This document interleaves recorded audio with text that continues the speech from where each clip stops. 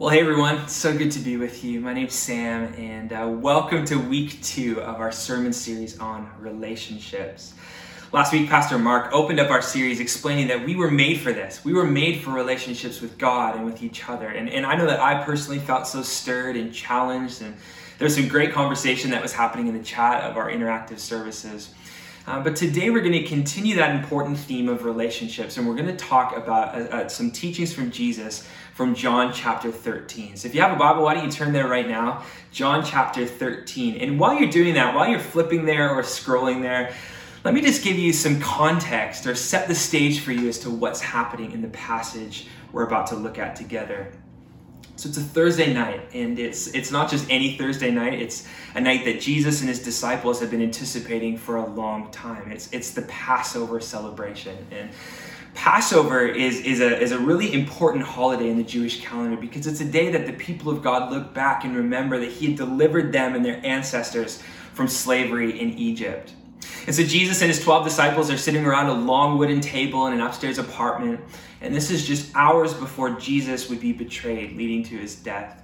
His disciples don't have any clue what's about to unfold in the hours that are ahead and in the days to come.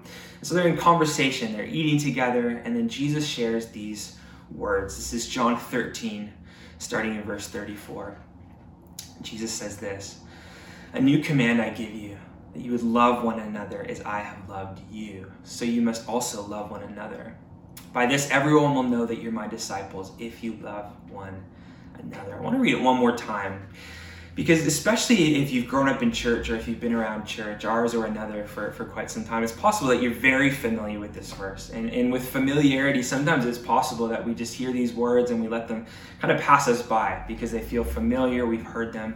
But I want to urge you to heed to these instructions from Jesus. So as I read it again, would you just close your eyes even and hear these words from Jesus spoken over you? This is Jesus talking, John 13:34. He says, "A new command I give you, love one another as I have loved you, so you must also love one another.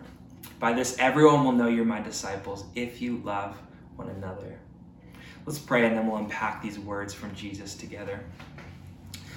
Well, Lord Jesus, we want to learn from what you've shared, from what you taught your disciples that Thursday evening at the Last Supper. And we want to apply it to our context here in Coquitlam or wherever we find ourselves. We want to love like you, and so would you teach us how to do that? Open our ears, open our hearts to what you'd want to speak. In your name we pray. Amen. Amen. Well, we live in a culture of individualism, and we see it show up all over the place in so many different ways, dating all the way back to the Enlightenment, but it's especially shown its face, or maybe I've just become increasingly aware of it in the last few decades in the West. In recent years, psychologists and sociologists have named our culture not only one of individualism, but of radical individualism. And in the midst of the pandemic, we've seen a heightened sense of this with a deep commitment to care for me and what's mine. I was remembering back to March of 2020, a whole year ago now, where for the first time in my life, I walked into a supermarket and I saw empty shelves. And I remember walking into Thrifty's Foods, which is the supermarket, the grocery store near my house. And it felt like I was walking into a scene from Left Behind, if you know that movie. Or it felt apocalyptic in nature as people were hoarding food and toothpaste and toilet paper for their families. A sense of individualism or self-preservation. It led people to do some crazy things. And then on top of that, throughout the lockdown and the pandemic, it seems like social media has become more and more toxic with polarizing content being posted to Facebook and Instagram and Twitter. People sharing their very strong individual views and almost shouting over one another with every tweet and post. Social media has heightened this sense of individualism because it provided a space or even a soapbox of sorts, a megaphone for people to voice their strong opinions. And it's brought disunity in our culture.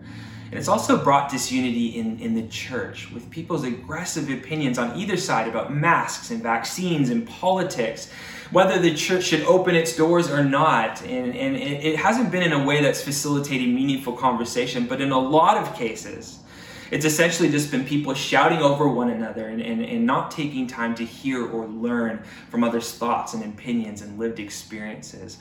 Individualism puts this heightened value on personal opinion and personal happiness and says no one should be able to challenge me or take away my personal freedoms. Individualism says my main objective is to take care of me and mine and to ensure that we have what we need. And then we come to this command from Jesus. And he says that we're to love one another as he has loved us.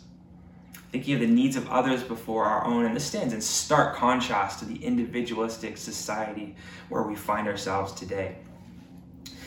It also stood in stark contrast to the culture of the original hearers. See, Jesus presents this command as a new command. He says, a new command I give you, to love one another. But the truth is that the command to love was as old as the Mosaic revelation. Love your neighbor as yourself was recorded in Leviticus and would have been taught regularly by the rabbis in the synagogues. But this is important. This is a really important note. He presents it as a new commandment because the radical love of Jesus that he was calling his disciples to, it demanded both a new object of their love and a new measure of their love. A new object and a new measure. What do I mean by that? Many Jewish rabbis had watered down the Mosaic teachings so that they could love whoever they wanted and they could hate whoever they wanted. They'd reduced the definition of neighbor to those who were geographically close to them with the same ethnicity or socioeconomic status. They'd stripped the original command to love your neighbor as yourself of its truly provocative nature by defining neighbor in a way that would benefit self. But in the command of Jesus, he makes it clear that the object of our love needed to change from those who I choose to love, who are like me, and who can reciprocate my love, to all followers of Jesus, no matter their race or status, or even whether or not I like them or I can see eye to eye with them. The ancient world was so divided and full of prejudice, master and slave, Jews and Gentiles. The Greeks considered the Jews, or at least those in the north, as barbarians. The Jews had this reputation of being haters of the world. There was also this vast chasm between men and women. The world seemed helplessly alienated. Sound familiar? And then Jesus comes with this command in the midst of the mess and the chaos, and he says, love each other. Not just the ones who are like-minded to you or who it's easy to love, but all people who are part of the family of God. Jesus also set a new measure for love. He said, love as I have loved you. So then how did Jesus love? Okay, in order for us to understand the love of Jesus, we need to take a moment to unpack this word love. Because in the English language, love has such a range of meanings. We say we love our kids or our moms or our grandmothers, but we also say that we love fried chicken or donuts. In the Greek, in the language the Bible is written, there's multiple words for love, whereas in the English language, there's really only one word. The word that's used here by Jesus is the word agape, or agape love. And we see this idea of agape love running all through Jesus' teachings and then repeated all throughout the New Testament writings. Paul, the apostle who wrote much of the New Testament, he unpacked agape love in his famous love chapter, 1 Corinthians 13, where he described agape love as patient and kind, trustworthy, not self-seeking, keeping no records of wrong, honorable, protecting others, celebrating others. For Jesus, agape love is not a feeling that happens to you, like the phrase, I fell in love. It's instead an action that followers of Jesus choose to embrace, putting the well-being of others ahead of themselves. It's a generous kind of love. N.T. Wright, a New Testament theologian, he said this about agape love. He said, agape love is a virtue. It's a language that must be learned, a musical instrument that must be practiced, a mountain that must be climbed via some steep and tricky cliff paths, but with the most amazing view at the top. It's one of the things that will last, one of the traits of character which provides a genuine anticipation of that complete humanness we're promised in the end. It's part of the future which can be drawn down into the present. I love that. And in showing and receiving agape love, we're experiencing a glimpse of heaven. But as N.T. Wright so articulately wrote, this kind of love is something that needs to be learned, that needs to be practiced. Love as I have loved you. Jesus modeled agape love so beautifully, and we see this all throughout the Gospels. Even just in the few verses before our teaching text in John, we see a picture of what love looked like in the life of Jesus. If you have your Bibles open to John 13, look at just a few verses before, the first few verses of chapter 13.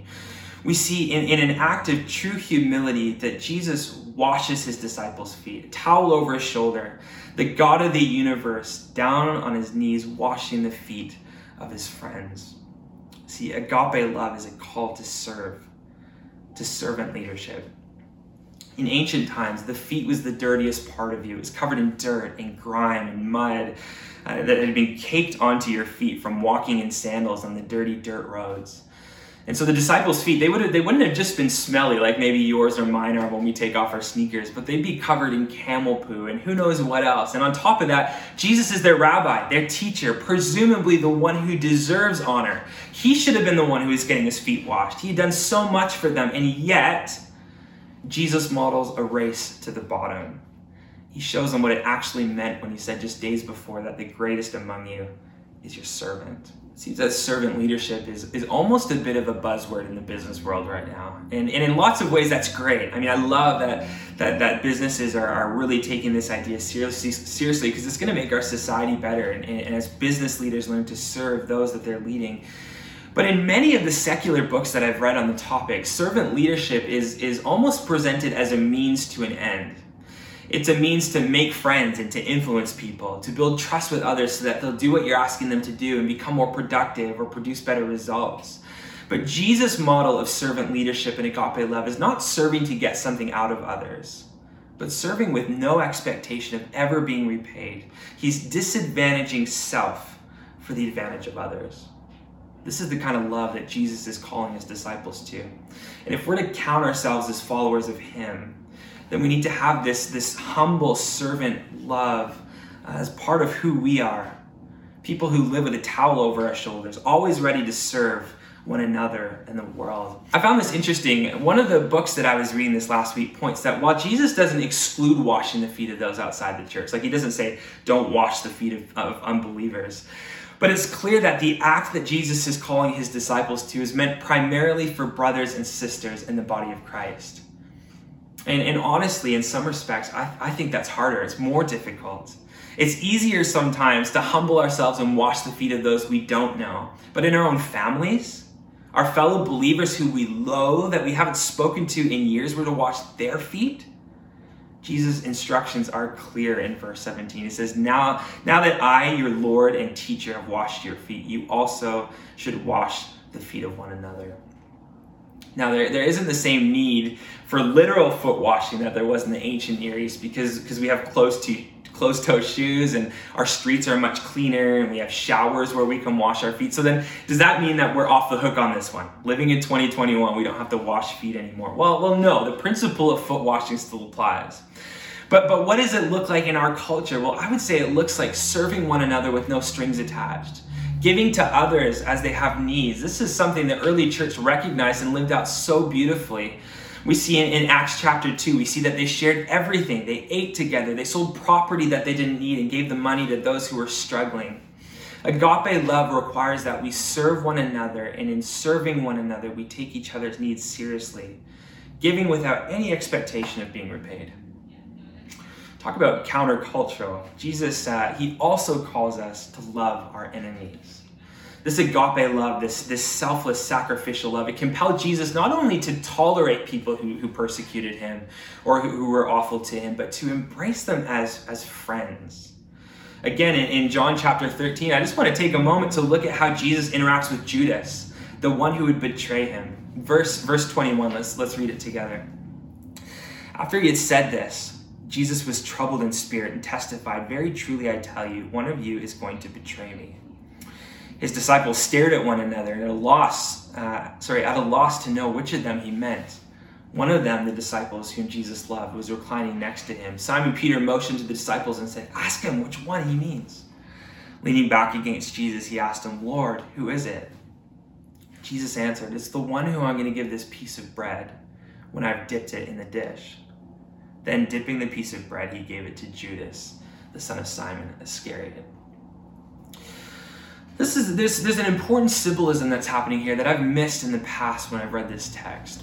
In a Bible commentary that I was reading this week, R. Kent Hughes pointed out that the dipping of the bread together with another person was a sign of friendship in Jewish culture. This is an act that shows up a number of different times and all throughout the Bible. Even in the Old Testament, we see with Ruth, the story of Ruth, that there's this dipping of the bread that symbolizes friendship. Taking a morsel from the table, dipping it in a common dish, and then offering it to someone else was a gesture of this kind of special, intimate friendship. And Jesus, full knowing that in a short time Judas would betray him, would turn on him and give him to those who would kill him, he reached out in love. And as he passed the piece of bread to Judas, it's like he was saying, Judas, here's my friendship, here's restoration. Judas, here's my heart. All you have to do is take it, old friend. Will you take it? And if you know the story, just moments later, Judas goes and he ends up betraying Jesus and he turns him in to be killed. Jesus also washed Judas's feet. When he was washing his disciples' feet, he didn't skip over Judas. He knew what was to come. He knew what Judas was about to do, and he washed his feet anyways. He served him. What an example as Jesus lived out the teaching from Matthew 5:44 when he taught to love those who hate you and pray for those who persecute you. Again, this just stands in stark contrast to our very polarizing society. What's the natural response in our cultural moment when someone hurts you or does something offensive? What do? Well, in 2020, we cancel them, we cut them off, we ghost them, or you act like they don't even exist in the first place. Our culture says, if you're not with me, you're against me. And if you're against me, then I want nothing to do with you. But the agape love of Jesus says, although we're different, although we disagree, and although maybe you even hurt me and you've done something that's just not okay, you're welcome at my table. The call of Jesus is to stubbornly loyal friendship, keeping no record of wrong. And Jesus taught this a number of times, this idea of love for your enemies or loving those who hurt us. And in Matthew 5:40, he says, if someone takes your tunic, let him have your cloak also. Also in Matthew chapter 5, he says, but I tell you this, do not resist an evil person. If anyone slaps you on the right side, turn them the other cheek also. As I was thinking about this idea of enemy love this morning, as I was preparing to share with you today, I was remembering back to this beautiful picture of this lived out in recent years. On September 16, 2018, a man named Botham Jean was shot in his apartment by an off-duty police officer. Absolutely brutal affair, and obviously leaving his family broken and grieving on account of what had happened to their brother and son. And a year later, as the court case was coming to a close, Botham's brother Brent had the opportunity to address the killer. And I don't know if you've seen the video. It aired on national television and all throughout the West and for quite some time. But I just wanted to read you a few phrases from his address. Here's what he said. I don't want to say twice or for the 100th time what you've done or how much you've taken from us. I think you know that. But I hope you go to God with all that guilt. And if you're truly sorry, I know I can only speak for myself, but I forgive you. And I know that if you go to God and ask him, he will forgive you also. And I can only speak for myself, not on behalf of my family, but I love you just like anyone else. And I'm not going to say I hope you rot and die just like my brother did, but I really want the best for you because I know that's exactly what Botham would want. And the best for you in your life is to give your life to Christ. Whew. I can't imagine the amount of courage that it would say to say those words after something so horrible has happened and been done to you or to someone you love. See, what happened to Botham Jean wasn't okay. It was unjust. It was devastating, and justice still needed to be served. But in that act of agape love, extending absolutely unconditional love to someone who had every right to hate and despise, he said, I love you. And the world took notice. And that video went viral on every news station and every newspaper because that kind of love is countercultural and it demands that people ask why. And the only explanation is Jesus. See, Jesus modeled agape love, and it requires the same from us. John 15:13 says, greater love is no one than this, than to lay down one's life for a friend. Just moments after the Passover meal with his disciples, Jesus would be betrayed and beaten and flogged, turned in and abandoned by those he'd loved and served and healed. put up on a cross with thieves and murderers, carrying the weight of sin and death on his shoulders, not because of any wrong that he had done, but the wrongs that I had done, that you have done. Because of our sin, he died. Isaiah the prophet said, he was pierced for our transgressions, he was crushed for our iniquities. And as he rose again, a great triumphant moment that we're going to celebrate together in just a few weeks, he restored peace between God and man, and he offered grace and forgiveness to all who ask. That's agape love. Philippians 2:5-8 sums this whole thing up so beautifully. And it says, in your relationship with one another, have the same mindset as Christ Jesus, who being in the very nature God, did not consider equality with God something to be used to his own advantage. Rather, he made himself nothing by taking the very nature of a servant, being made in human likeness, and being found in appearance as a man, he humbled himself by becoming obedient to death, even death on a cross. Okay, as we conclude, I want to take a moment to look at the last section of Jesus' command, the second half of the verse. Jesus said this. He said, by this, everyone will know you're my disciples, if you love one another. I was realizing this week that maybe really one of the greatest evangelistic tools that we have in the world is to present a picture of the agape love of Christ to one another. Loving each other with servant hearts, with humility, loving those who've wronged us, forgiving those who've hurt us, making the Savior look beautiful as he radiates off of us as we serve one another. Then people from outside will look in and they'll say, I want that. I long for that kind of tight-knit, stubbornly loyal community. And when they look to us, then we'll point them to the cross. We'll point them to Jesus, because although we want to be that kind of people, although we're growing in our love for one another, we fall short. And I will disappoint you. Even in my best efforts to love like Jesus, I'm going to miss the mark. But Jesus loves perfectly, and in him we find true love and hope and forgiveness.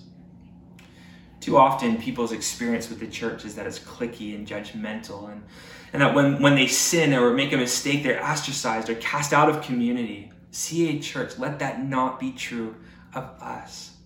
Let's be people who hold ourselves to a high standard of holiness and purity before God, but who extend scandalous grace and mercy to those who are around us, not surprised by each other's sin. And when one of our sisters or brothers stumbles and falls, let's not beat or abandon our wounded. Let's put our arm around them and carry them for the next lap of the race. Let's do whatever we can to bear each other's burdens. And as we do, the world is watching, and God is wooing them, drawing them to himself in a way that only he can do, as his church loves one another with this agape love. Amen?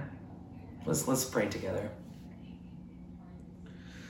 Jesus, we thank you for your love that was displayed so beautifully through your life and ministry, and how you interacted with those who were close to you, but also those who abandoned you, and those who were horrible to you and despised you and betrayed you. And so now I just ask that you would that we would have the courage to apply these truths to our life.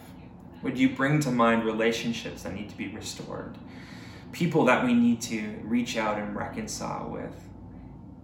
Do the work in us, we pray. We want to be a city on a hill that's known for loving each other and loving the world. It starts with us. And so do the work in us, we pray. Amen. Amen.